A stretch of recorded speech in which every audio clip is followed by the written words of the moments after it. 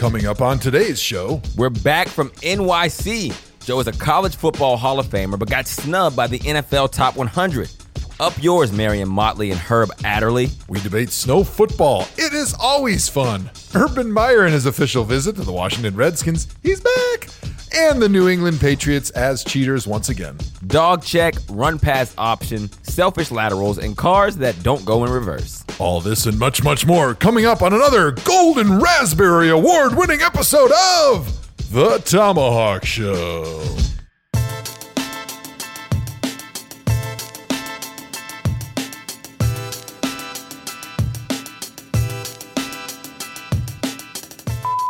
I know it's only second, third quarter, whatever, but why do the Browns...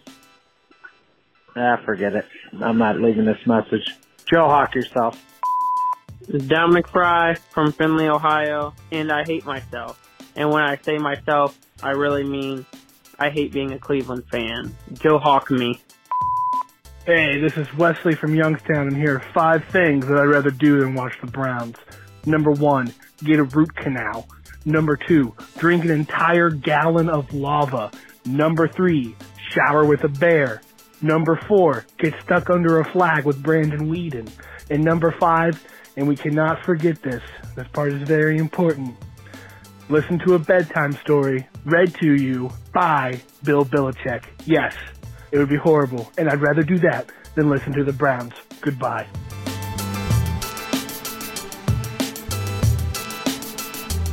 I wonder how long he wrote that, because that was it had some comedic genius to it. What's up, everybody? Welcome to the award-winning ThomaHawk Show. I'm your host, Andrew Hawkins, joined here on a Sunday evening with my main man, Joe Thomas, patching in all the way from sunny, beautiful Wisconsin Beach. Joe, how you doing today, man? I'm doing great, man. It was an eventful week for me personally, going into the College Football Hall of Fame, wrapping up the Thursday night football season. Wow, that was a subtle name drop. And I'm looking forward to the playoff stretch here for the NFL teams that don't rhyme with crowns. And it's going to be a lot of fun. This is a wide open year. And as an NFL fan, that's pretty cool. We're used to like Pittsburgh and New Orleans and New England being kind of shoo-ins, and maybe the Packers and some of those teams still obviously have a chance, but for the most part, there's been a big turnover in the NFL power structure because of these aging quarterbacks are starting to hit their decline or are actually out, like Ben Roethlisberger. And so there's a chance that the Final Four in the NFL playoffs could look vastly different than we've seen in the past. And to me, that's really exciting. I love it. I think it's great that we're starting to get some of these young, exciting players like Lamar Jackson and like Kyler Murray. Watching him today, that was fun, although not as fun when you're a Browns fan. But it's cool. I think change is great for the NFL. Tell me this. Well, let's kick back to the College Football Hall of Fame. How was that? Because I know we talked on the last episode. It was going to happen that night. I was in New York. I can tell you about my night. Wasn't as eventful as going into the Hall of Fame, but it was still a great night. But how was the College Football Hall of Fame for you? It was really awesome. It was one of those things where when you're in the moment, you don't know how you're going to react because it's a combination of, I can't believe this is actually happening, and also reflecting back on how far you've come from that skinny little 18-year-old from Brookfield, Wisconsin that showed up on campus scared to death of everybody that was bigger and stronger and faster than him. I mean, I got to sit next to Jake the Snake Plummer and Lorenzo White from Michigan State. Wow. It was just really cool, kind of sharing stories and breaking bread with those guys and realizing that, like, wow, we're all going in together because of our accomplishments. And it was really special. Barry Alvarez, my coach, was there. My parents were there. My wife was there. There was a few times I had to wipe the tears from my eyes. You had to hold them back? I was listening. It's all right, I had to hold them back. Special. And it was on TV, so I was like, all right, pull this together. You can do this. I wish you would. Don't cry now. Can we make sure we cut that video so we can make fun of it?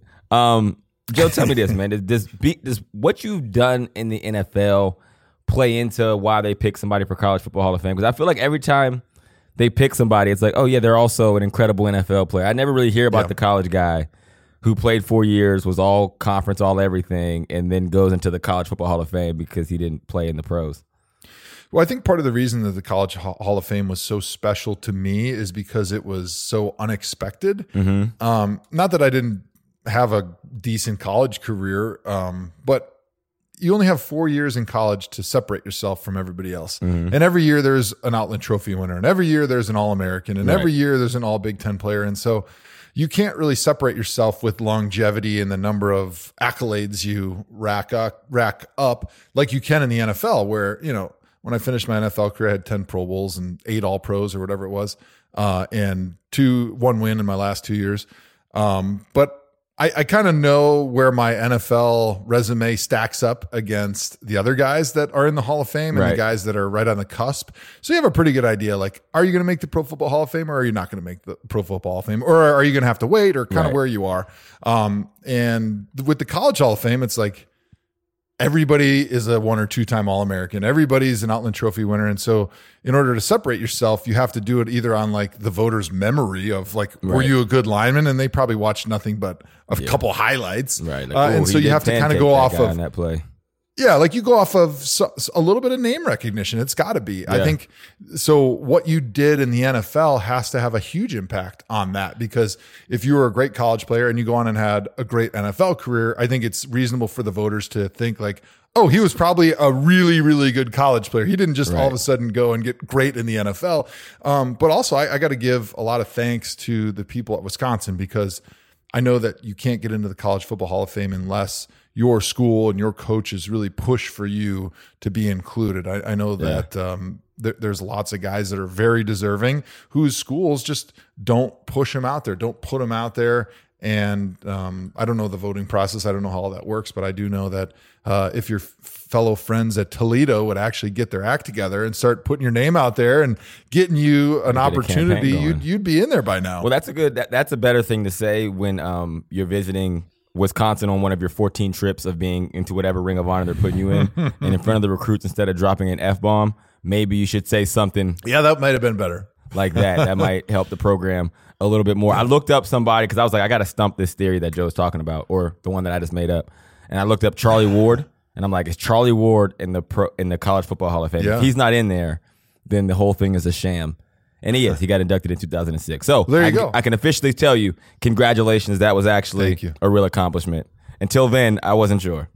How many Heisman Trophy winners are not in the College Football Hall of Fame? Because you would think if you won the Heisman, you were the best player in like college automatic football that year, right? You should be in, right? Because I think they induct like 12 or 15 guys every year. So you would think every Heisman Trophy's a shoo-in. But I didn't win a Heisman, so I wasn't a shoo-in. Yeah, that's a good question. We'll have our researchers to get on it. I think they said Lamar Jackson couldn't go in because they wanted him to go as a wide receiver. And he didn't run the 40 at the combine. All right, so congratulations, Joe. That's awesome. There was a bit of bad news this week that I got today at the NFL Network. You officially did not make the 100 all-time team. Is that true? Yes. This is true. This is bullshit. I saw that. So, well, thank you. I quit my job today at the NFL Network officially. Walked out in the middle of set and was like, until they fix this, don't call me. And that was the end of it. So I'm curious to hear your thoughts on the whole process, and possibly I might go back and get my job back. There you go. Well, there's definitely been a lot of anti-recency bias, if you've noticed, in the top 100 list. They've definitely tried to promote the guys from way back before face masks. Yeah.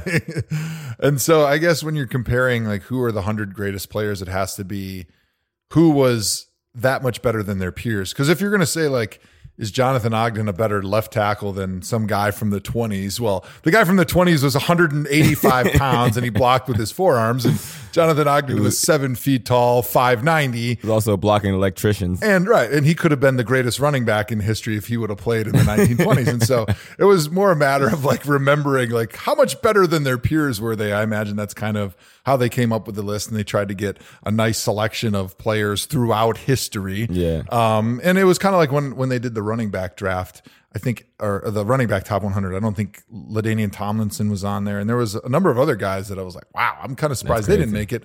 But there was definitely like anti-recency bias, however that works, where there's nostalgia that creeps in, where guys that played a longer time ago when you were younger and more impressionable definitely got some boost, and that's just me being sour grapes, of course. Yeah, obviously. Just to be a finalist was really awesome and humbling, because I remember watching Walter Jones and Jonathan Ogden when I was young and trying to emulate them and trying to learn stuff from them, which didn't work because they were far, far superior physical specimens to me. And I had to rely much more on technique and smarts because I was not 7 feet tall, 590. And I think Walter Jones at the combine was like 6'5", 330 and ran like a 4.6. So those are not qualities that I had. So I had to do it the good old fashioned way. Good old fashioned with way. Take fooling people with magic. Yes. Magician status. No, that's cool, man. I mean, it just cements you as one of literally. Think about that, Joe. Yeah, man. You're literally one of the best football players of all time. Think about that. Like, it's official. Just being mentioned on that list, even though it's as phony as the NFL 100 players every year list, is pretty awesome. I mean, that type of recognition, every single guy on that list is a Hall of Famer. And if you would have told me when I was a rookie that, hey, you're probably going to be a Hall of Famer, but you're not going to make the NFL top 100 all-time list, I'd be like, I think I'll take that. I'm okay with that deal. You fall like in like you're like you're only going to be to like 156 is your ranking of all-time football players in the history of football. So, sorry about that. Sorry about your loss, Joe.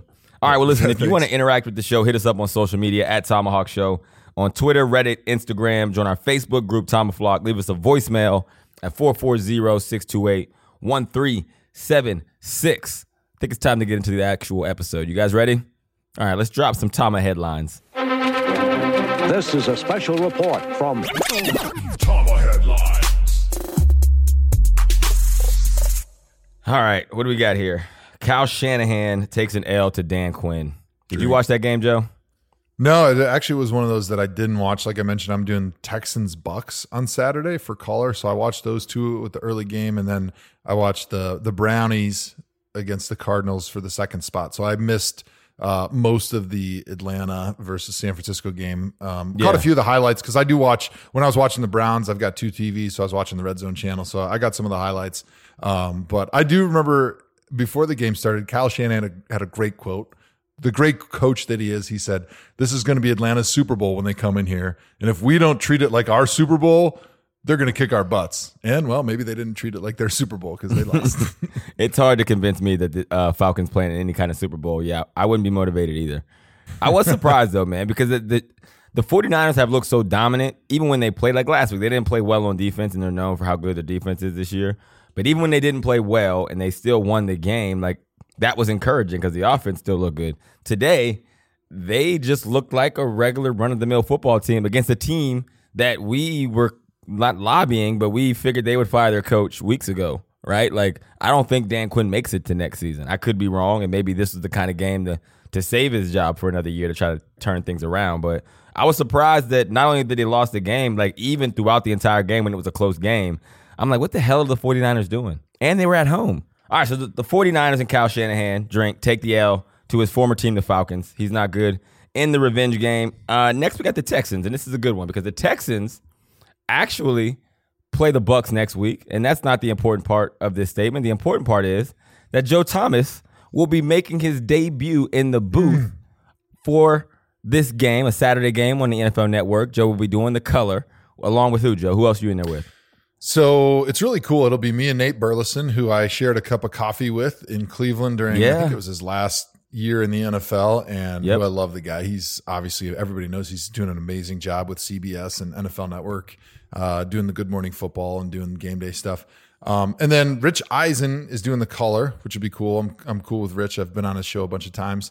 And it's just really awesome and kind of humbling for me that in my first full year on Thursday Night Football, they think enough of me to put me into one of their Saturday games, which there's only 3 Saturday games a year, and they kind of look to give an opportunity to people that they think could be good at it in the future, and they want to see how they can do. And so for me, it's really exciting because it's an opportunity to do something a little bit different.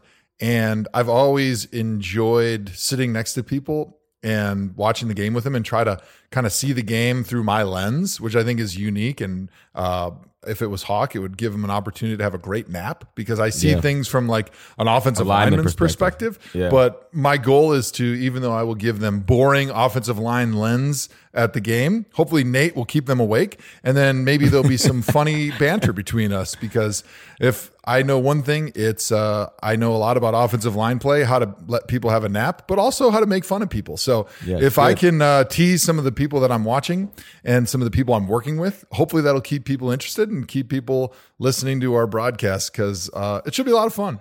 Well, I'm not watching, so I won't know. I'm sure somebody on Twitter will tell me how it goes, because I'm sure there'll be plenty of anything haters. else I'd rather do. Joe, tell me this. Are you nervous, bro? Because I would be nervous. I'm not going to lie. Yeah. I did color for Broadcast Boot Camp. Oh, and, at Broadcast Boot Camp, for anybody out there, what happens is there is a workshop for NFL players, and you can sign up for it. You go to it, and it's essentially a breeding ground, because, you can see if you actually like getting into sports media. You can see what you're good at, what you're interested in, but also there's executives there who kind of also are there looking to see, okay, this guy could be talented. I can see this guy doing this, and there's a lot of opportunities that come from it. Me being the preparation freak that I am, I'm not going to go there and say, I want to see if I like this. No, you don't go to the combine and say, I want to see if I'm a fan of the 40-yard dash. You go in prepared. So I practiced for like 3 or 4 weeks leading up to it. And I had a guy out in New York train me. We would do video sessions, and we would practice color. So I was doing like color of a game, color commentary. And so when I got there, I was like, man, I sucked at it in practice, but maybe I'll do well in the Broadcast Boot Camp. Even with all that preparation, all the other stuff I knocked out of the park. I did really well. And it's actually like a big part of why I'm here and doing the things I'm doing in media today. But the color part, I was effing terrible, Joe. It was the worst thing I've ever done in my life. And in that moment, I said, I will never color commentate another football game for as long as I live. That's how bad I was at it. So I say all that to say it's very scary, and you're going to do it in front of the world. Are you nervous?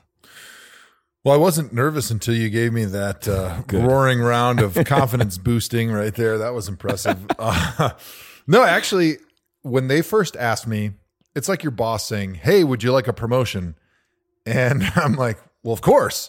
But you're going to have to do something that you don't know anything about, and you got to be really good at it. Otherwise, you're going to be humiliated in front of not only your peers, but all the fans all over the world. And so I was like, yeah, I would love to do it. Because they asked me like about a month ago if I'd be interested. And they're like, okay, we're just still trying to figure out where we want to move everybody. And then after I said yes, I got really nervous because I'm like, holy crap. I thought back to my Thursday Night Football audition that I did for the color before they decided to do Joe Buck and Troy Aikman with Fox, and I did horrible. And then I auditioned for Monday Night Football with Joe Tessitore, and I did horrible.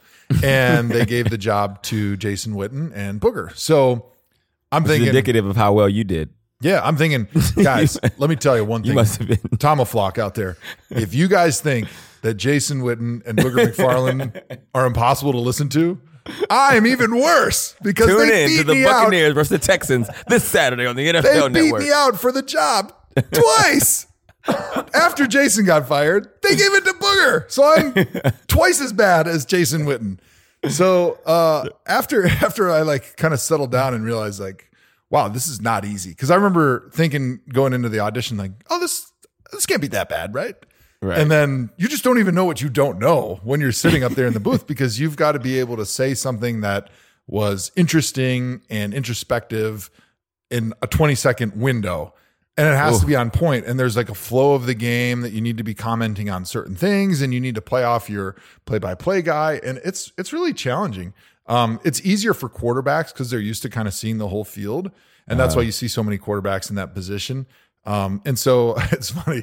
Since I got the nod, I've been watching games with a different eyeball and trying to think of it from, all right, what are the viewers at home wanting to hear?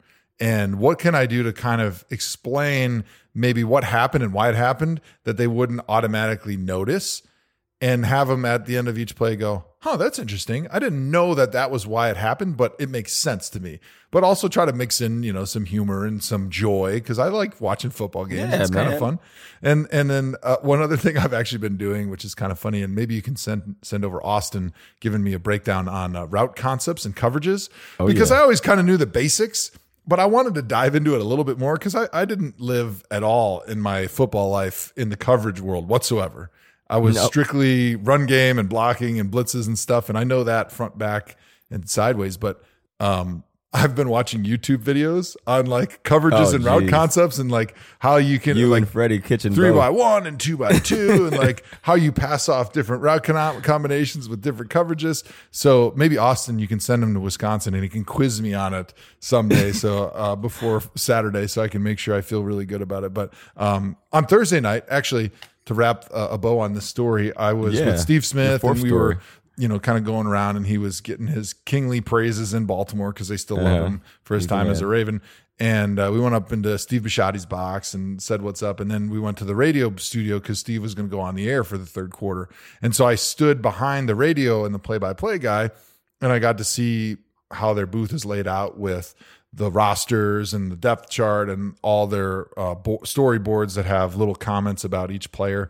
And in my head, as I was listening to the play-by-play guy and as I was watching the game, I was trying to do a little trial run in my head about, okay, what would I say there? What would I say there? What would I say there? So after doing that, I actually feel pretty good about it. And I'm actually really excited now to get an opportunity to like share all the weirdness that's in my head to America. And so I think. Are you going to drop the ThomaHawk catchphrase? That's the only thing I want to know. I'm going to absolutely try. If we get one voted on this week, I don't see a reason not to, because if they fire me, it was only a one-time gig anyway. And so what does it really matter? The contract's expiring regardless after this game. It's a one-game contract. No, that's cool, man. And the audition stories are funny. I can imagine that when Booger decides he doesn't want to do it anymore, they're going to give the job to Ed Orgeron before they give it to you. Yes. More reason to show why. If you think Ed Orgeron's impossible to listen to, I'm twice as bad. All right, so I think the point of that whole tee-up was that the Texans beat the Tennessee Titans. Oh, that's what it was. It's a race for the AFC South division. They were tied, and the Texans got the win. They play them again one more this season. Tannehill, who has been balling, he played okay. He gave a couple away there, but the Texans played well down the stretch after laying an egg last week for playing dress-up. In pregame, anything you care about there, Joe, you can tell me the truth. I'm your friend. Yeah, I liked Carlos Hyde, former Cleveland Brown. He had a great game. He got over 1,000 yards for the first time in his career, and he had a 100-yard day. And it was really an efficient effort from Deshaun Watson, which was good because he was pretty bad in the game the week before. And it was enough to win and to bounce back and give themselves an opportunity to win one of their last two, to win the division, go to the playoffs. And I'm a big Deshaun Watson fan. And so I'm kind of like secretly cheering for them a little bit. Yeah, I like their team.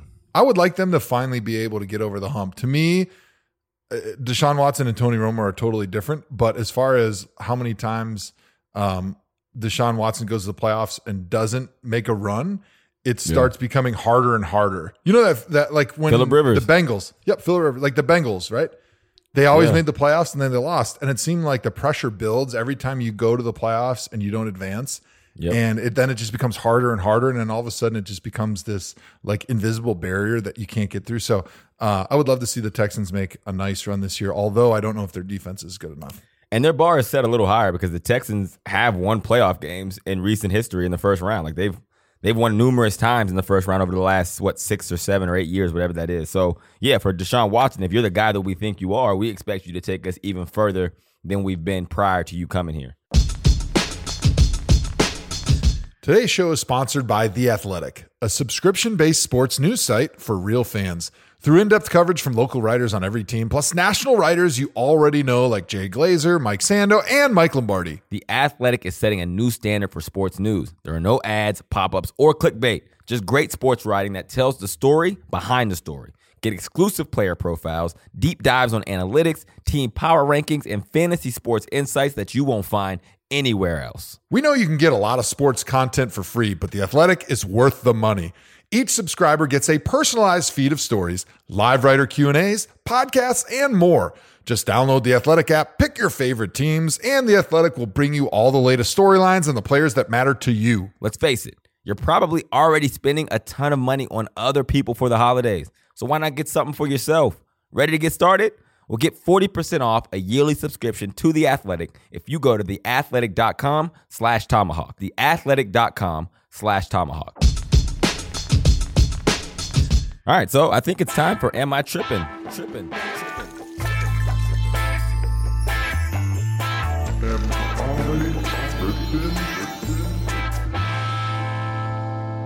segment is brought to you by Quaaludes. The Chiefs dominated the Broncos in Arrowhead in a vintage December snow game. I'm sure you guys had mixed feelings as players, but from the couch, snow football is as good as it gets. Am I tripping, or is snow football simply the best? Oh, goodness gracious. Let me be the first to tell you, John. Snow football is the effing worst. I'm trying to stop cussing, if you can tell, but I hate snow football.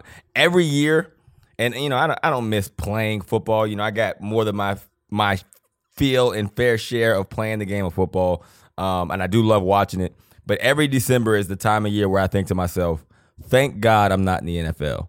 Every time when I see those snow games specifically, because that looks miserable. If it's snowing and I'm on the team, you are better off leaving me in the locker room. Like, put my helmet on or a water cooler. I don't care what you do with it. Leave it in the laundromat. I don't care, because I am no good to in the snow. I hate it. I don't think it's fun. It doesn't look exciting. I actually turn my television. I won't watch a snow game. So it's funny. I was actually watching NFL Network today when they were showing highlights from that game, and everybody else on the set was so happy, and Hawk was just miserable. He was like, turn this shit off. If you don't change, I'm quitting this job. That was right before they said Joe didn't make the all-time team, and I was about to quit then. Them telling me Joe wasn't on the all-time team just sent me over the top. I walked off set. You're the only person in America that doesn't love snow football. Because oh my here's the thing. In December, if it's snowing, it's probably not that cold, actually. Because in order for it to snow, it has to be kind of in the 20s, maybe in the teens at the worst. But the really cold games are not cold the bright, sunny games that there's a 30-mile-an-hour wind and it's 20 below. Those are the miserable games, because then the field freezes, your toes freeze, even the heaters on the sidelines don't work. But the snow games are fun because you're just sliding all over the field. There's no accountability to doing your job, because if you screw up, you just say, I slipped. Look at all the snow. Come on, coach. Give me a break. 34 degrees. That's my that's my breaking point. 34. Yeah. Anything under 34 degrees, you might as well leave me in the locker room. Anything over 34 degrees, I'm good. And that number actually came down in 2014. We played the Texans, and I think it was 36 degrees. Prior to that, it was 41 degrees. And I'm like, anything below 41 degrees, and I'm neutralized. And I actually played well that game, so it was out of my head. So 34 was my degree, that anything under there is considered cold, and I'd rather not be there. There was only one game in my career where I was just totally miserable out of cold, and it was actually my second year in the NFL. We were playing the Bengals. We lost the game, I believe, 7-0. It was when Carson Palmer was still there, and it was right around 0. And the wind chill was right around minus 15 or something. It was towards the end of the season, as you'd expect. And we stunk. And the Bengals, I don't even remember if they were any good. But it was the only game I'd ever played in where even the heated field froze because of how cold it was. They couldn't get it warm enough. And so everybody had to basically switch to turf shoes because the cleats would just slide. That was miserable. That was so cold that I actually got sick from the game because of how cold your body temperature was, and I felt bad because it was right around Christmas, and my father-in-law was there for Christmas, and we gave him a new Browns hoodie for Christmas, and he thought, well, what do you have to do to be polite? If you get a Christmas gift, you got to wear it to the game. So he wears this hoodie to the game, and he had long johns underneath, but that was not nearly enough. And so he said he spent the entire game in the men's bathroom just trying to stay warm. We haven't seen him since he died from hypothermia. Yeah. R.I.P. Remember the Buffalo game? Buffalo game in 2016 was cold as hell. It was 3 degrees. See, the only game in my career where I distinctly remember it being cold was that game against the Bengals in 2008. And there was a great snow game that we played in 2007 against the Buffalo Bills where we got 7 inches of snow between warm-ups and halftime. And so it was snowing so hard in the first half that we couldn't watch the film because from where the cameras were, it was a whiteout from there to the field. So we didn't see the field. And when you were on the sideline, you couldn't see the other team on the other side. And it was one of those slugfests. It was 2 field goals and a safety. We won 8-0, and we had 3 or 4 completed passes. So you would have loved it. And we had 150 yards rushing, and we won. It was amazing. That makes me sick. What was the temperature that day? It felt like 6. It's not too bad. It was 30 or 27. Okay. It doesn't, when it's really snowing, it's not that cold because you need it can't be that cold because of the moisture in the air. You need enough moisture in the air to have precipitation. And when the dew point's that low, it can't hold moisture. And there's your nerdy meteorologist talk for the week. Yeah. TD, that part of the podcast is sponsored by Tunde St. Matthew Daniel, who loves the weather talk. All right, what do we got next, John? Since we absolutely belabored that one. The Patriots won convincingly over Cincinnati, but all anybody wanted to talk about was a producer affiliated with New England taping the Bengals sideline. The producer was working on a docuseries. He isn't affiliated with the coaching staff at all. And let's be honest, the Patriots don't need any help beating the Bengals. Am I tripping, or did the Patriots actually not do anything wrong this time? Joe? I can't believe that the Patriots would be this stupid to actually video the Bengals sideline from the booth by a guy that's wearing Patriots gear. Like, obviously, when you're trying to cheat, which the Patriots have cheated plenty of times in their history, they do it secretly, like CIA, underground. But if you're going to go and like assassinate somebody, if you're the CIA overseas, you're going to do it like secretly so you don't get caught. And you're going to do it against people that you want to kill and you need to assassinate. The Bengals are already dead. They don't need to assassinate the Bengals. The Bengals are beyond life support right now.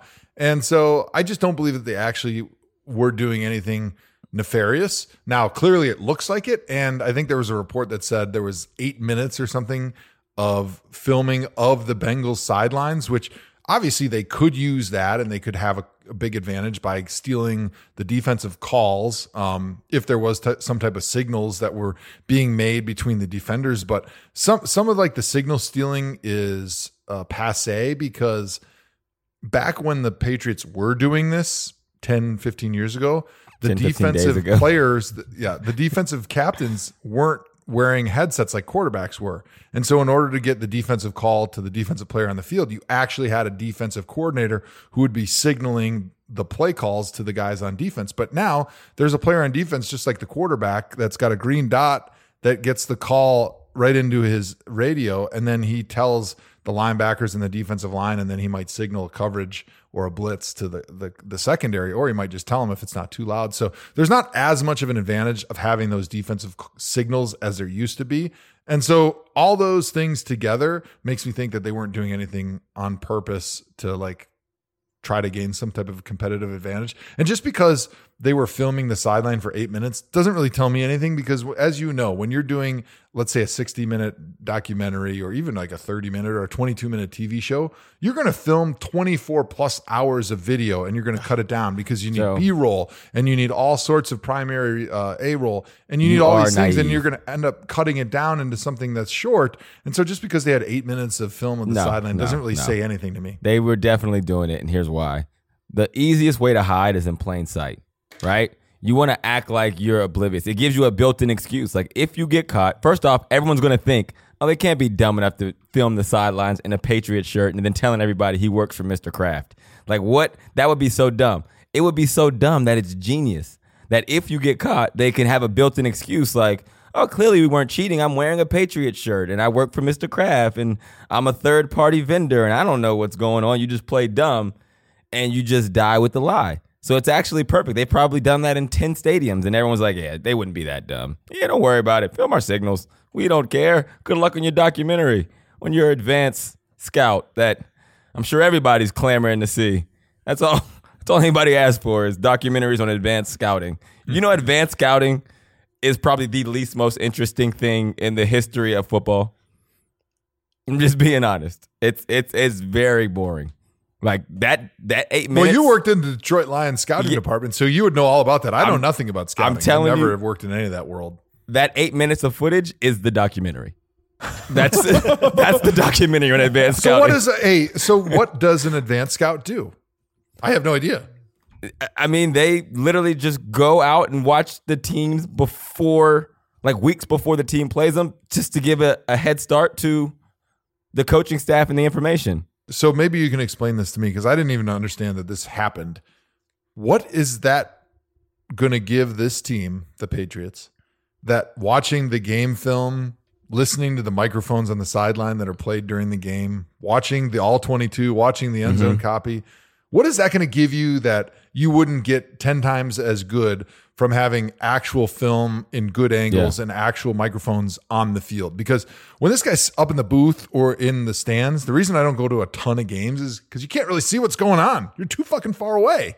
Well, here's what it is. So, I mean, for an advanced scout, like, yeah, it's not that much. If you have the footage of the film of the signals, you don't know what play it is that's going to get you over the hump. And the Patriots practice situational football. So even in the spring, they're not going through the plays like everybody else. There's whole periods of practice that are devoted literally just to the situations of football that they've historically been so good in. They've had the upper edge on everybody else because that's all they prepare for. So if you watch 8 minutes of someone doing signals and they get one play out of it to say, hey, I know for sure when they give this signal, and they usually give it the earliest, it is cover 4, and this is the blitz, and here is the answer to that one play.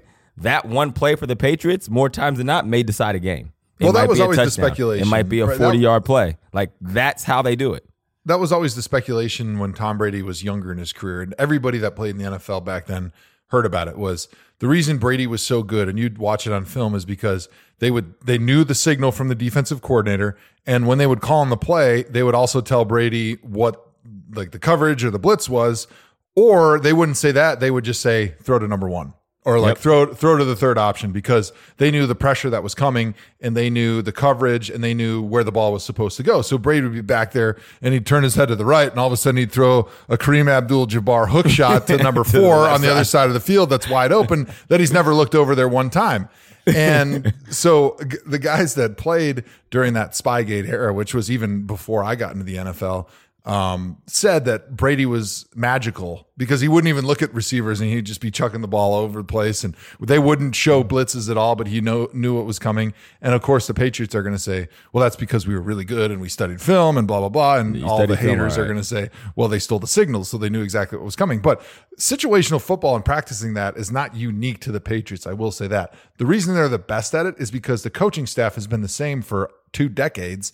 And they've been able to coach and teach all the fundamentals, and they can spend more time on the situational stuff that rarely ever comes up.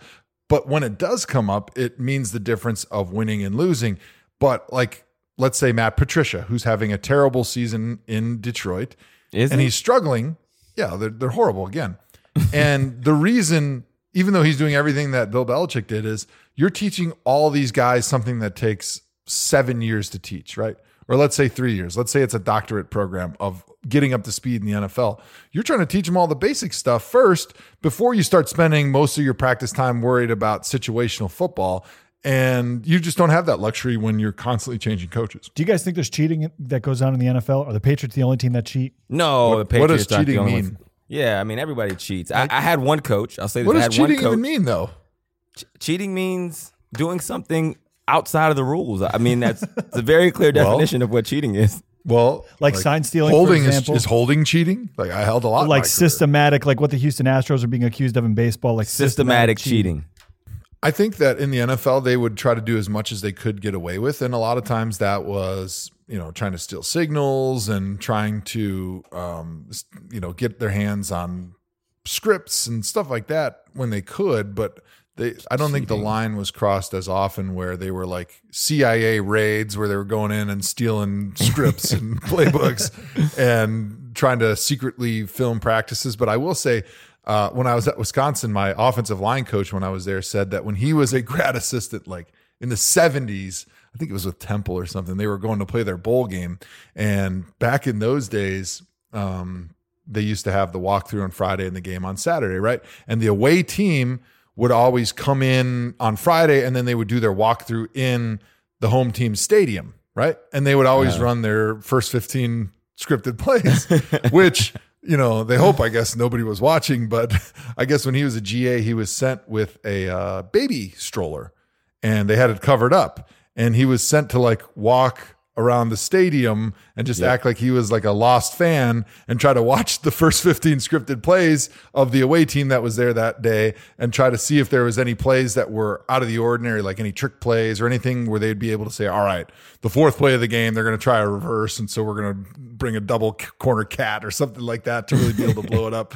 But he said he got caught right away. So that didn't work out so well. But I think, he's in honestly, jail I think still. that type of stuff, like peripheral cheating, used to happen a lot more. But then after the Patriots got caught with the Spygate stuff, I honestly think that a lot of that kind of got cut out, and it doesn't happen as much anymore. I can tell by the investigation into the Patriots for cheating from a couple of days ago.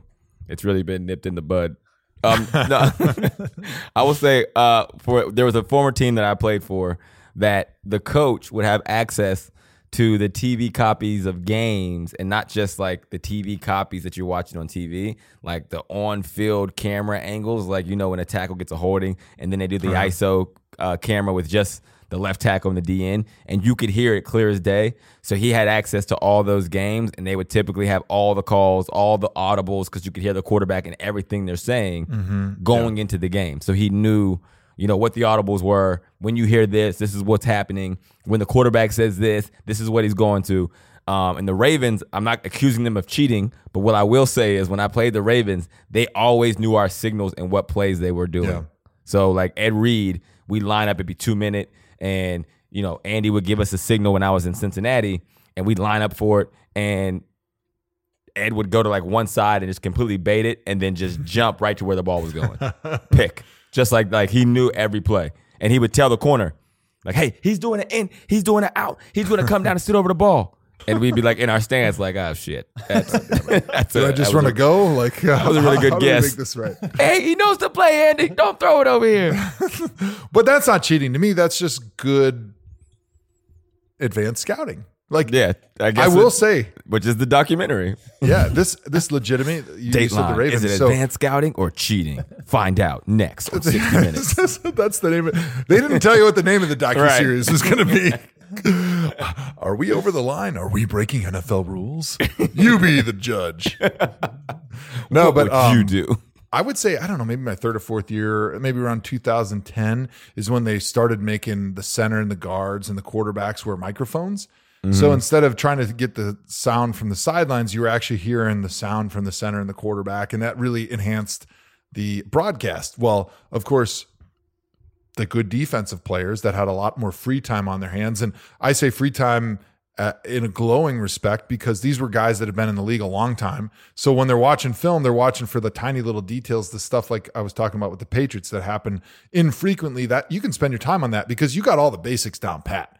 You're not watching film and learning how to step when it's power to the right or power to the left. Like, you know all that stuff already. Whereas the third, fourth, fifth year guy is still trying to learn that stuff. Like, I could sit back in the meeting and do a crossword all day and still have all the game plan down pat and not make any mistakes because I'd done it a million times. You know, you had 10,000 straight plays. I know what the hell's going on. I don't need to watch as much film. Or if I do spend that time watching the film, I can watch and spend the time on this little stuff. And so when we play the Ravens specifically, right after this microphone stuff came out, they started listening to the TV broadcasts, and they could hear all of our line calls. They could hear all of our audibles and our checks. And so then they knew, you know, kind of what was going on. They weren't always right. But once we realized that was happening, then we could use that to our advantage because we could go up there and in the huddle, we'd call one thing, and then we go up to the line of scrimmage and we'd bait them by making a fake audible or a fake line call that would get them to check into something that we knew we could take advantage of. And so a lot of times we were doing that, especially when Kyle Shanahan was there. We would give them run calls on the play action stuff, which would really suck those linebackers up, which would really create that second and third level separation between linebackers and safeties, because we knew we went up to the line of scrimmage, we gave them a line call for a run, and the quarterback would check to a fake run, that those guys were going to be screaming into the line of scrimmage, and the run fake was going to be 10 times as good. And so that was one thing I do remember too, where the quarterbacks had to start changing their audibles from week to week and their signals because the defenders were stealing a lot of their their checks at the line of scrimmage. I heard a rumor once, complete conspiracy theory, that some NFL teams bug their visiting locker room. Do you guys believe this rumor, and is there any advantage to be gained there? I think they bugged their home locker room too, so I wouldn't be surprised. We talked about that in the last episode. There's been coaches that we know have put cameras and microphones in places, so I wouldn't be surprised if teams also did it with the team they're playing against. We always heard that the Patriots did that, and now maybe this was just like fear mongering in the NFL, but our coaches, when we would go there, especially former Patriot coaches, so maybe that tells you something, we had to learn would always be like super, super concerned when we were in the locker room. Like they wouldn't talk about the script out loud. They would make sure they weren't giving us the script on a piece of paper that week. Like as soon as we got to the locker room and we were done with our playbook, they would put it in a chest and they would lock it up during the game. I mean, they went to like some real extreme lengths, and that may have just been unwarranted fears, but it definitely had us thinking about it. And how about this one, Hawk? I heard a specific story about a guy that went on a free agent visit. It wasn't with the Patriots. It was a different team though. And he was on the visit. It was a good visit. And then he got back to the hotel room that the team had for him, and he picked up the phone, and this was before cell phones, and he was talking to his agent about the offer that they'd just given him. And he found out that the team had bugged the phone so that they knew how him and his agent were talking about the offer and if they liked it and what their bottom dollar was and stuff like that. Isn't that crazy? That is wild. I mean, that's like CIA stuff right there. But I mean, any advantage a team can get. Yeah. That can, I mean, you're talking about millions of dollars, and all you got to do is put a little listening device on the phone. Makes it easy. There's been places where I wouldn't talk on the phone in a room for certain teams that I played for a short amount of time that I thought maybe they checked me into a hotel room. I would go get my own just in case. Like, you know what? I'm going to switch floors if that's okay. If you could put me on the 4th floor, 3 doors over from the elevator. No, I don't need your room. I have my own room. Hey, I'll use that one. You weren't wrong. Yeah, I mean, it happens. It happens. I mean, there's a lot of money flashing around. Like there's so much money in football. It's just a fun game. But again, there's literally hundreds of millions of dollars, even just in the players. So yes, you want to know what's going on. It wouldn't surprise me. I would do it. I bugged this room. There's already microphones in here. You don't. Oh, okay, yeah. I thought you guys were speaking into it. I wasn't sure if you guys could see these. All right.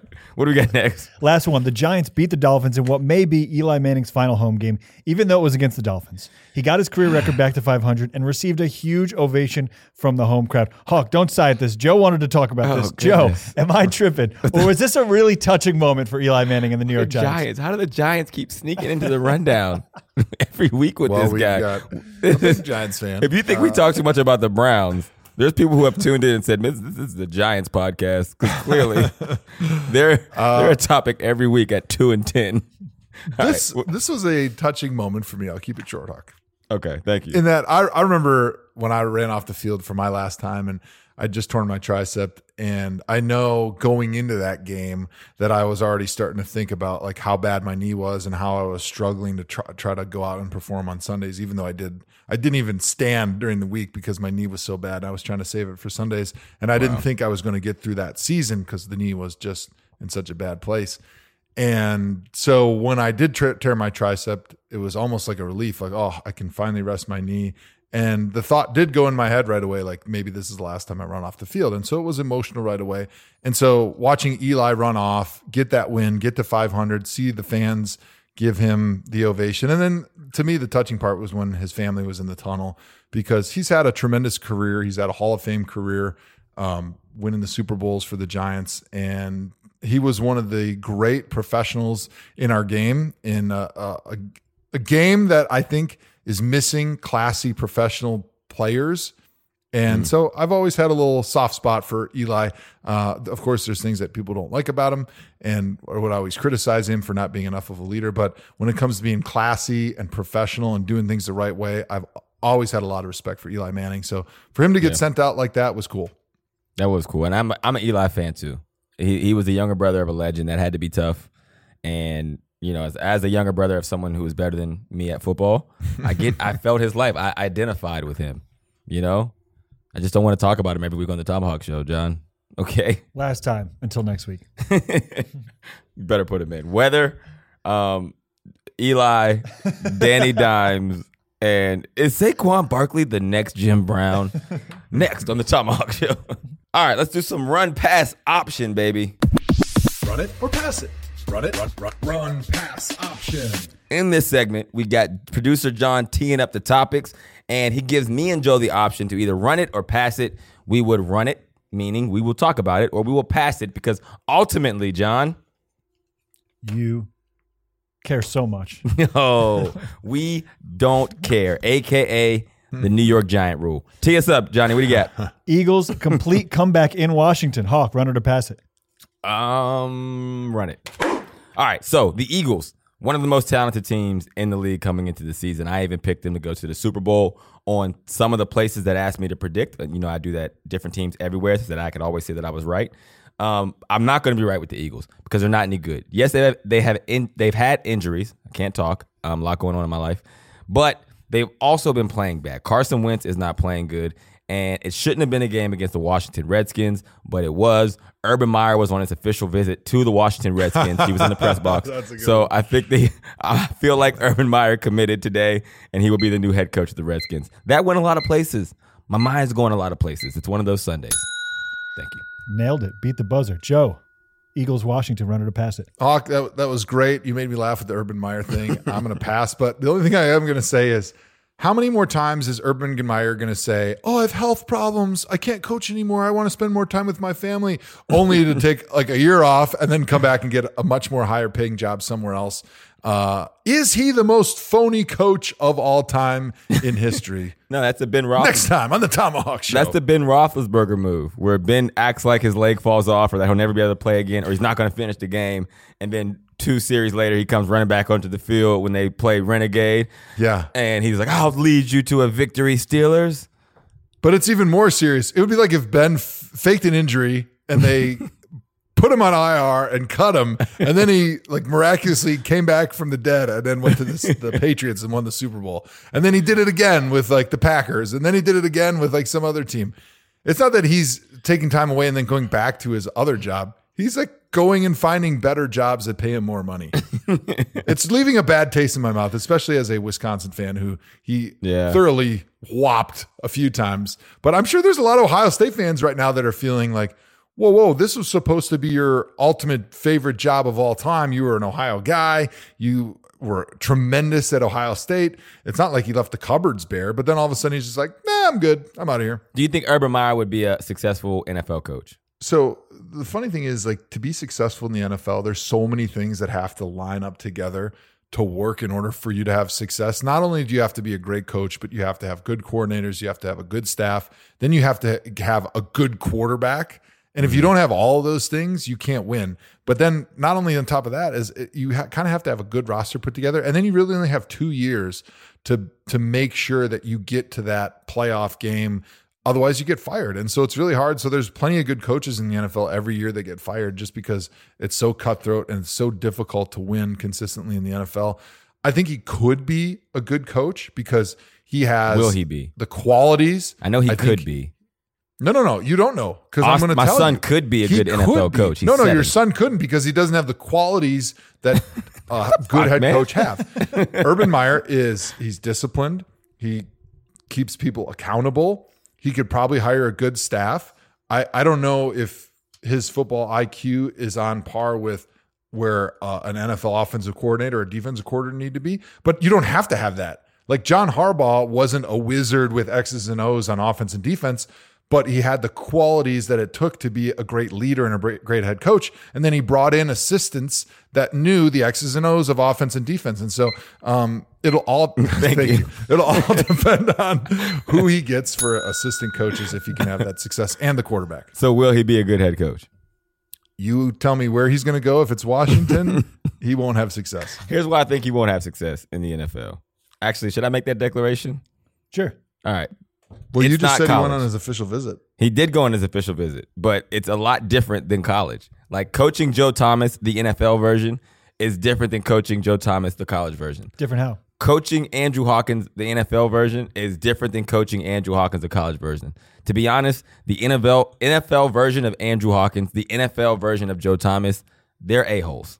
All right? They're not as impressionable. You can't tell them to do anything. You can't piss on their head and tell them it's raining. That's what you can do with college guys. They don't know any better. They don't have a choice but to listen to you. When you get to the NFL, you have a bunch of NFL versions of those kids that you have to convince them that do it because I said so. That does not work in the NFL. So it'll be interesting because I feel like that's the Urban Meyer way. Like, it's going to be my way or the highway. And like I said, unless you're Bill Belichick, that shit don't work too often in the league. Well, he's a little bit like Nick Saban, right? Nick Saban was terrible in the NFL though Yeah. because he didn't have the players, he didn't have the quarterback, and I don't believe well, that Nick guess Saban what? failed because the players in the NFL make more money than him. I mean, he had plenty of power. When you're the head coach, you have plenty of power, and you can make people listen to you because you know the game, and that's how Kyle Shanahan does it. Like, he doesn't force people with being a jerk, but he's just like, look, I'm super smart at football, and I'm going to put you in the best position to succeed, and because of that, you're going to respect me because that's rare. I though, make Joe. everybody a lot of money. That's why he's the And so centerpiece Nick of our Saban- drinking game because that's Yeah, Kyle rare. Shanahan. Most coaches don't do that. I realize that, but I'm saying that Nick Saban knew football, but he didn't succeed because he didn't have a quarterback. Urban Meyer may or may not know football. I'm not sure, but he could still hire offensive and defensive minds that know football that could put those players in great position. And he'll have enough power, especially if he goes to the Redskins. They're probably going to pay him a shitload of money to be the head coach. And so he's going to be making almost as much money as most of those guys. And he can tell them it's my way or the highway, even at that level. I'm just saying, man. I mean, that you show me Eric Mangini style. Show me the Matt Patricia style. Show me these coaches that have been successful, dog cussing and saying that I'm in charge, deal with it. Show it to me. With the exception of Bill Belichick, give me an example.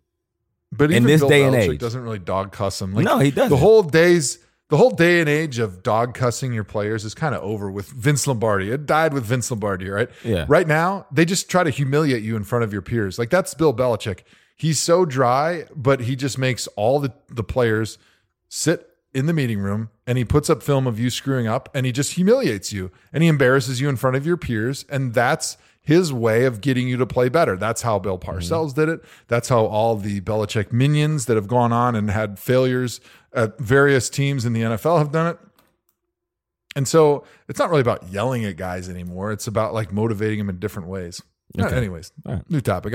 You bored me, Hawk. All right, I got it. Buccaneers crush Lions 38-17. Joe, run it or pass it? I'm going to run it. The only reason I'm running this is because I got the Buccaneers next week on Saturday afternoon football. Jameis Winston. The worst color you've ever heard in your life on the NFL Network. Yes. If you thought Booger McFarland and Jason Witten were bad, then tune in on Saturday at 1 o'clock because I'm twice as bad because they beat me for the Monday Night Football job. Anyways, Jameis Winston, first player in NFL history with back-to-back 450-yard passing games. He's really come on towards the end of the season, and he actually right now has a great opportunity to get a nice contract after the season's over. It seems like him and Bruce Arians are meshing much better, and he's doing it without Mike Evans, and he's probably going to be doing it without Chris Godwin in the last couple games of the season, so that'll really be a great litmus test for him. Hawk, run it or pass it? Run it. Jameis Winston, he is good sometimes, but he's bad most times. What a strong take. You You must have gone to broadcast in boot camp. interceptions since he's been in the Always NFL. take a position on everything. He leads the league in fumbles since he's been in the NFL, right? He is a landmine. You don't know what you're going to get with him. You are playing quarterback roulette.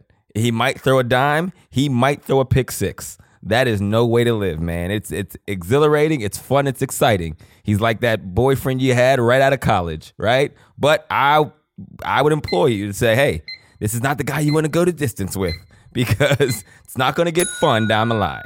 Boom. Moving on. Packers outlast Bears 21-13. Hawk, run it or pass it? Run it. It's my last run. I want to talk about one play and one play only. The last one of the game. They are down 8 points. They do the old toss around the football thing that never works. It works like once every 30 years, right? Cal Bears, we all remember it. This game, it's going, it's like, oh, this isn't going to work. And things start matriculating down the field, as the old saying goes. And the ball starts moving. And you start looking and they start throwing it around. You're like, yo, there's a chance to score. They get it to, I forget the guy's name, maybe a tight end at the 10-yard line. Allen Robinson is in position. If he just turns and finishes what everyone else did for him to get the ball, throws it to him, he runs into the end zone. What does he do? He lowers his shoulder and runs upfield and tries to score. He has two left knees. What are you doing? We didn't draw this play up for you to finish it. It was the most selfish play I've seen in the NFL in years. By the time he decided to pitch it, it was too late. It goes out of bounds. Literally, if he catches it and just throws it out to the side, it's 6 points. It's the greatest play of the week. It's playing on every highlight in the NFL, and they have a chance to win the football game. Selfish play. Run it. Give me the run. Hawk, I was screaming at my TV when this happened because I see Mitch Trubisky get the ball. And at this point, you can kind of see where everybody is on the field and where all the defenders are kind of doing the grade school soccer swarm around the other guys that now don't have the football anymore. And you look to the right and there's two guys that, like you mentioned, if he just flips the ball like you do in practice, because everybody practices this play, and it's kind of a jerk around thing at the end of every Friday practice where you usually practice this situation, and you're like, all right, it's never going to work. The receivers always hog the ball, and then they try to throw it to their buddies. They never throw it to the offensive lineman. But this was actually going to work. All you had to do was flip the ball like a rugby flip. He even had a blocker in front of the other guy, and it would have been the greatest SportsCenter highlight ever. And what does he do? Like you mentioned, somehow, I don't even know what he did. Maybe he just put like blinders on and didn't see that guy, or maybe he's just that dumb. I mean, just literally ran into the guy, tried to get tackled, and then he just bounced the ball off his foot, and it was over. Like, I don't get it. I'm rewatching the play right now. He's right there.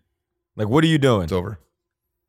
What could possibly be going through your head when you see my teammate and another blocker in front of that teammate? And nobody in front of them except for green grass in an end zone. And instead of pitching it to them, you decide to just run into the guy and get tackled. They've never drawn a play up for you to run with the football in your hands. Okay? There's never been an offensive week when they've installed plays for them to say, hey, and in this play, we're going to make sure we get it to you in space. Right? His name is, and I'm sorry to his family because I know they all listen to this show, Jesper Horsted. He is number 49 at tight end. That tells you a lot. Right, and I'm not saying he's not a good player. He's a great player. He's an NFL football player. He is 6'3", 237 tight end. And again, no one ever draws plays up for a number 49 to be running around with the football. Right? Get it and pitch it and go block somebody. That's what number 49s do. They block. They don't run with the rock. You've never seen a team where they're drawing up plays to get the rock to number 49. That's a special teams guy. That guy is probably a great long snapper, right? He is probably an up back on the punt team or something, and he is a blocker. Those are what those guys do. How many receptions does he have in a year?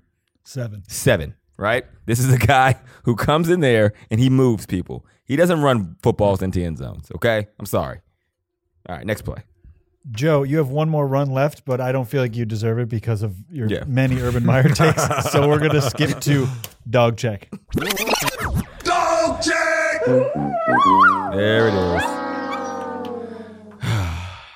Now that I belabored all the points, this is good. So anybody listening who's a Browns fan, we tried a new exercise today. We were like, hey, we get depressed when we talk about the Browns when they take their L. So let's put it at the back of the show. Let's try to be upset about everything else that we genuinely don't give that much of a damn about. And then maybe by the time we get to the Dawg Check, our spirits will be a little different, understanding that everybody has their problems. And here we are at the Dawg Check, Joe. So the Browns. I took a different perspective on this. I was fully on board with the Dawg Check at the end, but the reason I was on board was because we record this way past my bedtime, and doing Dawg Check first and then the other NFL stuff at the end leaves me wired, and it's impossible to go to sleep. But if we do Dawg Check at the end, I'm going to be depressed, and I'm going to be looking to crawl up underneath that blanket and curl up into my pillow and go to sleep. So hopefully you can put me to sleep right now, big boy. There you go, baby. Week 15 Dawg Check sponsored by melatonin, because we're gonna put you all to sleep tonight. All right, so the Browns took an L 38-24 to the Arizona Cardinals. We had a Baker revenge game against Cliff Kingsbury was a storyline. We had Baker playing his former roommate, other number one pick and Heisman Trophy winner Kyler Murray. That was a storyline. The Browns still had playoff hopes if they went out, and this was one of the inferior games that they were supposed to get an easy W with. I think they were favored by 2.5 points. And basically their playoff chances are officially done. Now, they laid an egg and a lot of frustration. If you watched it on the sideline, we seen Jarvis get into it with Freddie Kitchens a little bit. We seen, Odell didn't have a big day. Baker did not play well. I think before that last, garbage time touchdown drive, he was at like 150 yards passing for the game. which was not very good. Meanwhile, on the other side, Kenyon Drake looked like the next coming of Walter Payton. Kyler Murray is my height, and he was balling. Somehow he sees over the line of scrimmage. So, yeah, Joe, what were your takeaways from the Browns game? I'm just rambling at this point. I don't understand why they don't give Nick Chubb the ball more and earlier. And This whole game plan going in is, all right, we know the Arizona Cardinals defense stinks. We know they have a bad pass defense, but Nick Chubb is really good. Kareem Hunt is really good. Mm-hmm. And the best thing we can do is to loosen him up a little bit up front and then start taking the shots down the field. Right. Because the one thing Baker has been consistently good at is handing the ball off to Nick Chubb. action. Oh, Yeah, right. my bad. Throwing RPOs and play action. Like, that's what he does really well. And we know if we just keep handing the ball to Nick Chubb, we can shorten the game and we can win because our defense is really banged up right now. The Cardinals can probably score some points because they've got the run and gun, run and shoot offense. And the best thing we can do is just let Nick Chubb beat the crap out of this defense and wear him out. And then you can hit some shots down the field. Well, Baker wasn't good. They were not sharp in the red zone again. They didn't hand the ball off to Chubb for most of the first half. And then when they finally did, they were already losing by a lot. But it was still, they're like, all right, it's still, you're handing the ball off and Chubb's got 127 yards again, but he should be getting 30 carries because until they figure out their pass offense, they shouldn't do anything but hand it off to Nick Chubb. Yeah. Obviously very disappointing all across the board because you lose your opportunity to make the playoffs and then you lose your opportunity to also bridge a nice 4 out of 5 game winning streak with a game here. And then you go and play at home against the Ravens and then finish against the Bengals. So you could have finished the season with a win here, make it 5 out of 6, and then a win against the Bengals, which would have been 6 out of 7. And then had you beaten the Ravens, 7 out of 8 with a win against the Ravens down the stretch, you would have been feeling really good and you would have built a lot of momentum going into the offseason. But instead, you lay an egg in the desert against a team that you should have beat, against a team that has one of the worst defenses in the NFL, and you struggle to score, and you look bad, and you look sloppy, and all the places that you've struggled with during the season, which is special situations, which is the red zone, and which is deciding how to run the football early on in the game. So more of the same, more disappointment. I don't know why and I get that the Arizona Cardinals have a bad pass defense, but we have a bad pass offense. So I mean, that's not. So it's even. Let's not try to act like we have something that we don't. Right? Hand the ball to Nick Chubb. Get Kareem Hunt. And our best pass offense is when we're throwing the ball to Kareem Hunt. Short passes, get it out of your hands, get you down the field. Like we got to do more of that, man. Because I don't know, dude.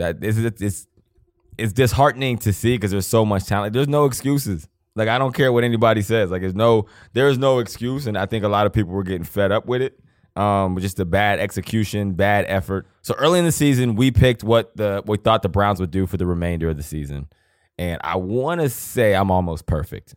Like, I don't know if I've missed yet because they're what? I had to have because if they beat the Bengals and lose to the Ravens, they're going to finish 7-9, and I think I finaled the 8-8 because I think I might have flipped the Cardinals last second just to be like, okay, whatever. I don't want people to get mad at me. Let me flip the Cardinals to an 8-8. But they're about where I thought they would be. And if this team finishes 7-9, that's a huge disappointment because we finished 7-9 and we weren't that good, Joe. In 2014, we were okay, but we weren't. Certainly didn't have the receivers. Yeah, we didn't have $40 million in the receiver room, right? We didn't have 2 running backs who were 2 rushing title winning running backs who were under the age of 25. We didn't have that. We didn't have a first overall quarterback. When you say it like that, it sounds really bad. Doesn't it sound bad? Think about this. Seriously.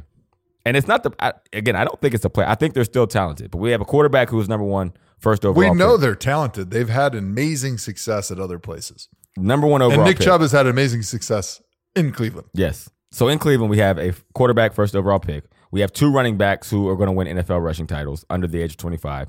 We have 2 receivers, I think, under the age of 27 who were the 2 fastest players to whatever the receptions and yardage is. And they had the literal best 2 starts of any wide receivers in NFL history. Let's just keep it like this. Jarvis, one of the greatest slot receivers, inside receivers in NFL history. And he's not just an inside receiver, though, because he's also like, He plays everywhere, but I get what you're saying. Go ahead. Odell, one of the potentially greatest, if he has a long career, the way his the beginning of his career has gone, Mm-hmm. potentially one of the greatest deep threat X type receivers in NFL history. So you got to think, we're going to have great success. Yeah. Like, these guys are great at what they do. It's also weird that all the conversation is how Odell, we're not able to get the most out of Odell. Odell's going to have over 1,000 yards. He's going to finish with like 1,100 yards on the season. But we're still like, oh, man, he has not played well this year. That's a lot of production, man. Like, especially when we have two number one wideouts. What is the problem? We're bouncing around. How do We're bouncing around a little bit. But I just want to say why course. I'm especially depressed, and it's going to be easy to sleep without the melatonin tonight. All right. The Arizona Cardinals were on a, count them, 6-game losing streak. They had 3 wins coming into this game. Their 3 wins were versus the Giants, poop. Falcons, poop. Bengals, poop. And we just lost to them. Yeah. Well, what is that? Does that by association? So maybe we're poop. What do you guys make of Odell Beckham reportedly wanting to be traded after every game? After every game. Oh, man. I don't know what to make about it.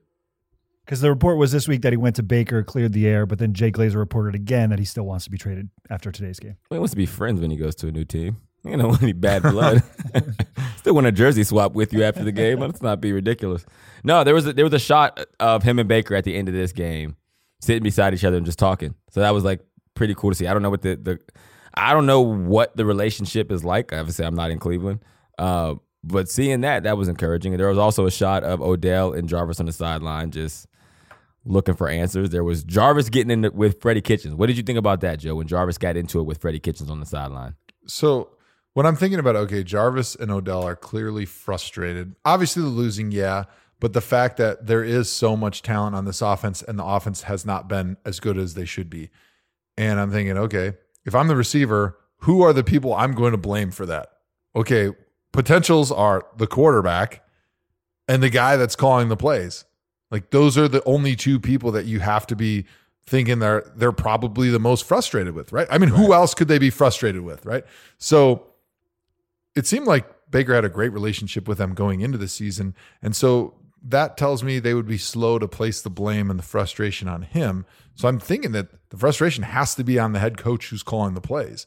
And that's why you saw what you saw with Jarvis and Freddie at the end of the game. And it seems like Baker is trying to find answers. And that's why he would be talking to Odell and saying, like, how do we make this right? What do we have to do?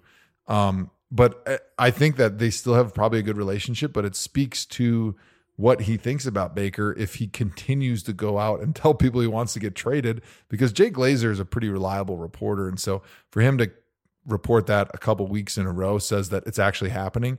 So to me, I think what it is Baker and Odell are good friends. And so Odell doesn't want to hurt that, but he also realizes, like, I want to have a great Hall of Fame career and be a legend, like he talks about, be iconic. Mm-hmm. And in order for that to happen, I need to have a quarterback that I feel that I have trust that can get me the ball a ton and that we can have a great offense in.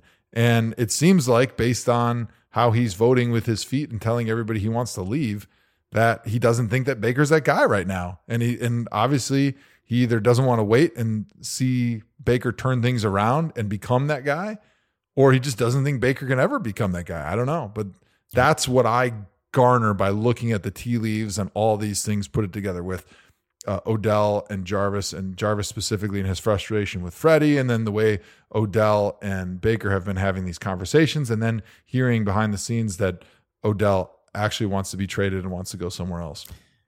I think Odell's been a consummate professional in Cleveland. He's been great. I mean, other than the shoe and watch silliness, which is so stupid. As an offensive lineman, I think is silly. Oh, and the face mask thing. But that's kind of who Odell is. That's nothing out of the norm. What you get when you get the brand Odell Beckham. And it's, in the end, it's not a big deal.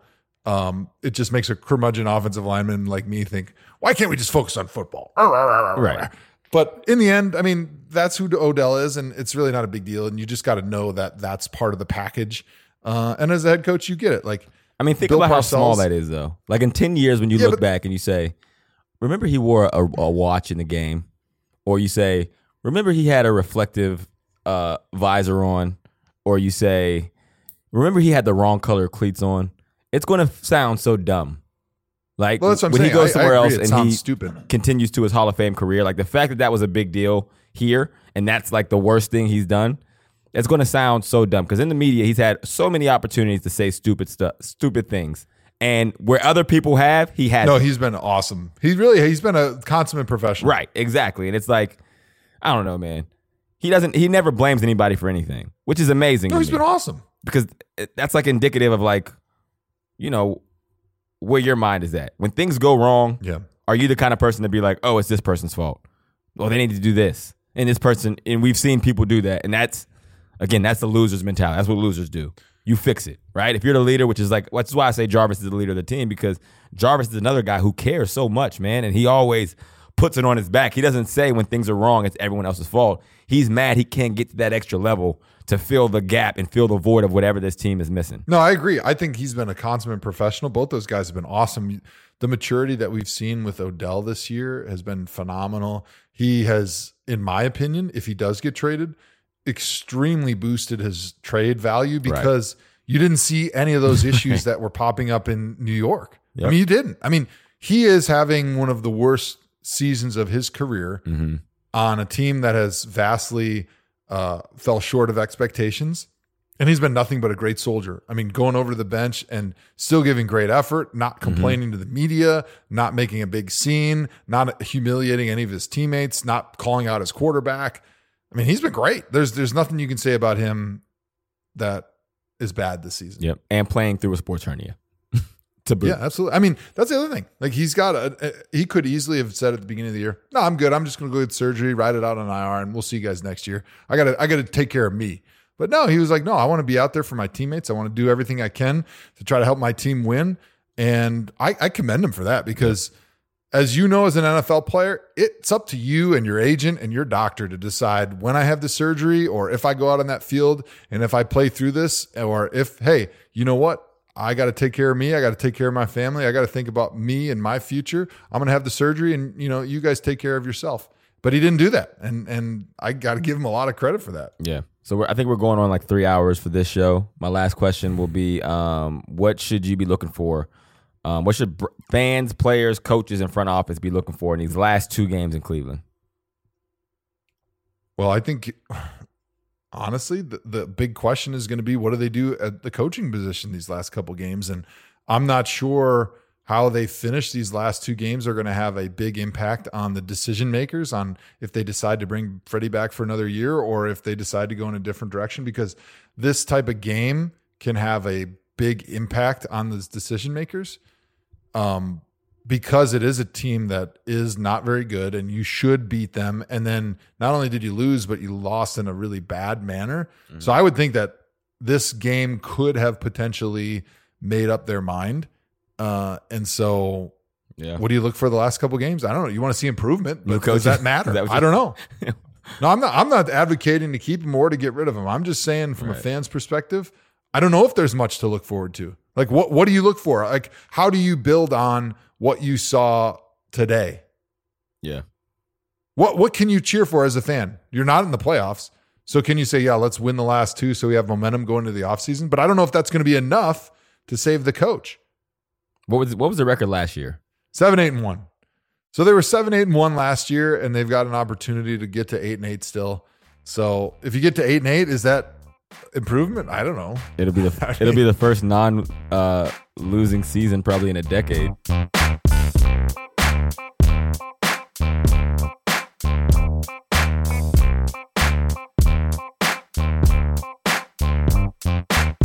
Let's get to the ThomaHawk catchphrase game. All right. Last week was a good one. We had some write-in votes. We had a lot of people hitting us up that we had to tally into the final total, which ended with like an astronaut eating a tomahawk. The stakes couldn't be higher. Play the audio. Big takeaways, the Houston Texans, specifically Deshaun Watson, going into Nashville, getting the big win like an astronaut eating a tomahawk. The stakes were never higher, Pat, and they delivered. We got it. Can we get the phrase in? Vikings are in the NFC. Vikings or the Rams? Well, Colleen, just like an astronaut eating a tomahawk, the stakes have never been higher in the NFC here. But you know what? It's going to be the Vikings that are going to get that 6th seed because all the... Just professionals, man. That's great. It's crazy how we are two true professionals. That's all I can say. True blue professionals. Simple as and you that. know who's not a professional? Steve Smith. Because every time I dropped that tomahawk catchphrase, he would totally lose his mind and he would start laughing like a hyena. And I really had a hard time keeping on track when that happened. He could not keep his cool. All right, listen, we had some submissions this week. Do we have them to read on the show? Yes, we have a top 4 here that I think is pretty strong. Okay. We'll vote on these on social. Number 1, it's all fun and games till Santa checks the naughty list. That I seen that one and I was like, I was going to bring it up. I wanted to see if you guys chose it. I wanted to check your taste. You passed the test. You liked it. Yeah, good job. That's a good one. I like that. That was a one. relief. For a second, I thought you were going to say that was a terrible choice by you guys. It shows me you have no judgment. It's all fun and games till Santa checks the naughty list. It's a good one. Number 2, don't tell me how rocky the sea is. Just bring me the damn boat. Not as Christmas related, but still a good one. Number 3, don't sweat the petty stuff and don't pet the sweaty stuff. Say that You again. fit that in there. Don't That's sweat a the problem. petty stuff and don't pet the sweaty stuff. That one got Hawk. That's a good one. Last one, there are a few reindeer short of a sleigh ride. Any favorites from those 4 guys before we vote? I I like like the don't first sweat. one. It's all fun and games till the Santa checks the naughty list. Yeah, Joe's going to be on national TV, so I know he'd This get is a that big one moment in. for me in my career, so let's try to ruin it by coming up with a stupid catchphrase. I want don't sweat the petty stuff and don't pet the sweaty stuff to win so bad. So Joe has to say it on his national debut of a color commentator on an NFL. Here's how it's going to football go, game. Hawk. You ready for it? This Give is it to because me. I'm a true professional. I'm going to get into my radio voice, and I'm going to say, hey, guys, we're here in Tampa, Florida. And, you know, the Tampa Bay Buccaneers, they're already out of the playoffs. But for Tampa Bay and Bruce Arians, don't sweat the petty stuff and don't pet the sweaty stuff. Right? Don't sweat the petty stuff and don't pet the sweaty stuff. It still Over sounds and out. stupid. It's Over to you, Nate. over to you, Nate. Finish this up. What was the They're second going to be one? like, what the hell's going on? I'd definitely have to prep him on that one. Yeah, no, don't prep him, man. Just let it drop. I want to see how Nate Burleson tries. If to I clean prepped it up. him, it would be a 2-man booth. My producer would be like, all right, Joe, all right. you've been reassigned to sideline, but we're not going to go to you at all during the game. Sideline for the MAC football championship. What was the boat one? I thought that was pretty good. Don't tell me how rocky the sea is. Just bring me the damn boat. That's like the other one. I don't know if you can say it on TV though. The don't tell me about the labor pains. Just show me the damn baby. Can you say that You're on going to TV? get a lot of angry letters from women, Yeah. including my wife, who's had 4 babies. Yeah, I mean that's.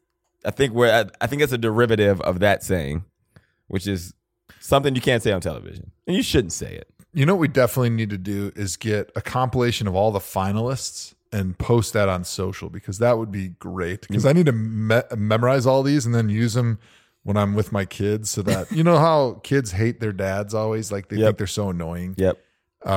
If I was able to pull these catchphrases out at like my kids' basketball games and around my kids' friends and stuff, I would definitely be that dad that's the biggest nerd that everybody hates. So I definitely want to do that. Like right when he's walking away to join his friends for practice, he's like, hey kid, don't sweat the petty stuff. Don't pet the sweaty stuff. Get out there, guy. Like, Dad, you're so embarrassing. Oh, Don't man. ever come back to my soccer practice. All right, so I can't wait to do the full season rip of all of the catchphrases. We still have some video to track down. But yeah, get on social at ThomaHawk Show. Vote on which one of those catchphrases you like best, and you will see them make a national debut during an NFL football game. This is new heights for the ThomaHawk catchphrase game. This might be the one that sends us over the top and get us those gigs on the late show that me and Joe are so desperately in need of. Joe, I need you to stroke my ego real quick. Did you see my Lamar Jackson skit this week? Huge Sketch. idiot? Of course I did. That was hilarious. It was really funny. How was the reception on the social sphere? Because you are the king of digital media. They loved it. They loved it. It was They loved it. unexpected. I didn't think it was funny. I overwrote for it, so I put like a million jokes in there, as you've seen, because I thought, man, I don't know if this is funny. But people loved it. NFL Network people loved it. I got a lot of love from even outside of that. So I feel really good about it. I feel really good, and I'm still riding the high. And now I'm thinking of my next sketch around Huge Idiot. I was going to say this needs to be a reoccurring theme now. Yep. Yeah, I mean, it has to be. He's here now. I can think of a million Browns things to do with Hugh Jediot. Well, that's the cool thing about Hugh Jediot is you can take on any stupid thing from the NFL, and Hugh Jediot can be on the case. Exactly. I mean, it's genius. He's actually getting You better copyright that thing. He's getting into coaching representation. You can imagine which coaches he'd be signing right now because he likes their career trajectory. Get all the other Hugh Jediots in there. All right, well, I think that does it for this episode of the ThomaHawk Show. Joe, final thoughts. So 2 quick final thoughts. You were talking about your sphere and your media personality and your rocket to the instant fame. When are we doing Amazing Race together? Because there was some rumors for a while there that CBS was hot on the case with Hugh Jediot and they were going to hire us to be in the Amazing Race together. When is that happening? We got to make the call. We got to make the call. There's a couple CBS executives that are big fans of the ThomaHawk Show. And I know we always say that and we're joking around. That's joking. That's actually not a joke. There's a couple CBS high-up executives that have reached out a few times to say like, yo, man, we love the ThomaHawk Show. Let's get a meeting. But Joe will never leave Wisconsin. So in order to meet with him, he has to come to L.A. And in order to come to L.A., he needs to be paid. So it's like this crazy catch-22 that I'm in. So we're going to do a crowdfunding, a Kickstarter to get Joe to come to L.A. so he can meet with all the big ups TV executives so me and Joe can be on the Amazing Race together. Here's a tease. After Saturday, I don't have a lot planned for the offseason, but I did have a big network that we're finalizing a deal for me being on their show, and I'm really excited about it. Wow. Just a little tease. Little tease. Hey, wow. 6 million viewers per night. What? Per night. Per night. That is crazy. Joe signing a deal with Pornhub. That's awesome. Congratulations, bud. I'm going to be the number one the color analyst for guy. The color analyst for fansonly.com. Okay. All right. What's your other final thought? Final thoughts is reason number 119 why I love my wife. 118 was because she doesn't listen to the show, so I can talk crap about her. But in this case, I'm going to say why I love her so much is because the football career, NFL players, they make good money, but this podcast career has just put gold bricks in my bank account just day after day. But in spite of that, we were talking about dinner tonight, and I was like, do you want me to Instacart from the grocery store so we can make dinner? Or do you need me to go to Costco today? She goes, no. It's cool. I go to Costco on Mondays because I got a little free time with our daughter, Reese, who's 1. And it's great because they have enough free samples there where I can feed her lunch at all the free samples. And then I don't have to go buy her lunch somewhere else. And I go, honey, can I kiss you right now? I've never loved you more than in this moment, because the fact that both of us grew up in households that were, we'll just say, very thrifty. My dad had a car that didn't go in reverse for 7 years, and he was driving to the bank every day where you'd have to stick a foot out in Wisconsin in the winter, mind you, and do the Fred Flintstone to go backwards. And Barney apparently Annie's dad was the same way, and so it has rubbed off on us. And she's taking my daughter to Costco on Mondays because that's the day where she can get the most free samples and doesn't have to buy her lunch. Annie, I love you. If this is our other podcast, Kneading Dough, with Chase, I would have asked you, what is your broke habit still? And that would be your answer. That my wife goes to get free samples to feed my daughter for lunch so we don't have to pay for it. But the funny thing is the Costco membership's $100, so it kind of it equals it out. So if you're super poor and you're looking for free ways to feed your kids, don't buy a Costco membership because it doesn't equal out. It doesn't equal out. All right, that does it for the ThomaHawk Show. Joe, take us out. Joe Hawk yourself.